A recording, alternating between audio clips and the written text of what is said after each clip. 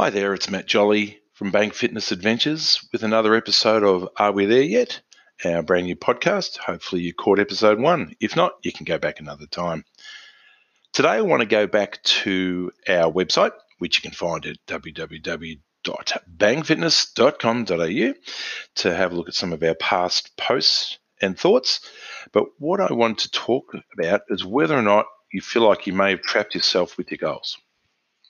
We know that it's important to have goals. That's a given these days.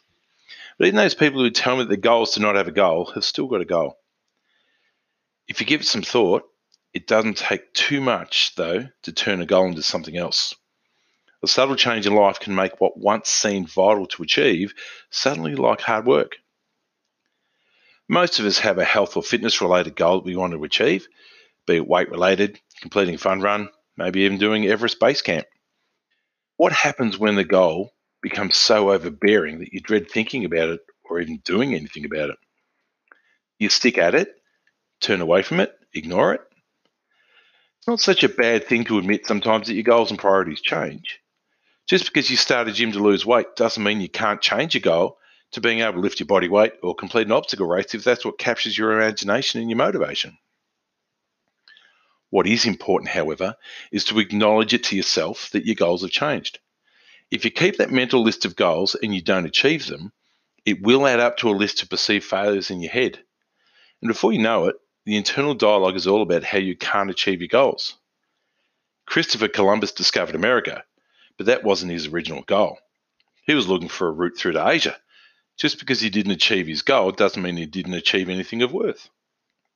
So what's the takeaway message here? Be mindful of your goals and what you're doing to achieve them. Do something productive as often as you can to get to them. Celebrate achieving the goal. You worked hard for it. Make it count. Don't be afraid to let them go if they no longer serve a purpose. You'll feel trapped by them if they're no longer relevant. It isn't necessarily a failure to not achieve a goal if your priorities have shifted.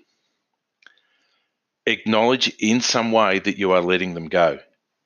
Don't hang on to stuff that serves no purpose. This doesn't mean to give up on them when it gets challenging. That's a whole different ballgame in another episode.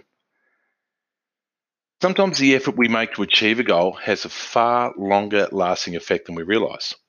The skills and courage we gain from seeking to achieve one goal allow us to go on to other goals with renewed purpose and knowledge on what is important to us. Don't give up on the goals that mean a lot to you and your health, but let the stuff that no longer serves you go.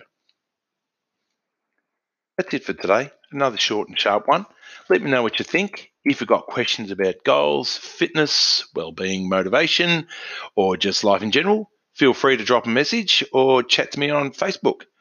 Talk to you next time, team.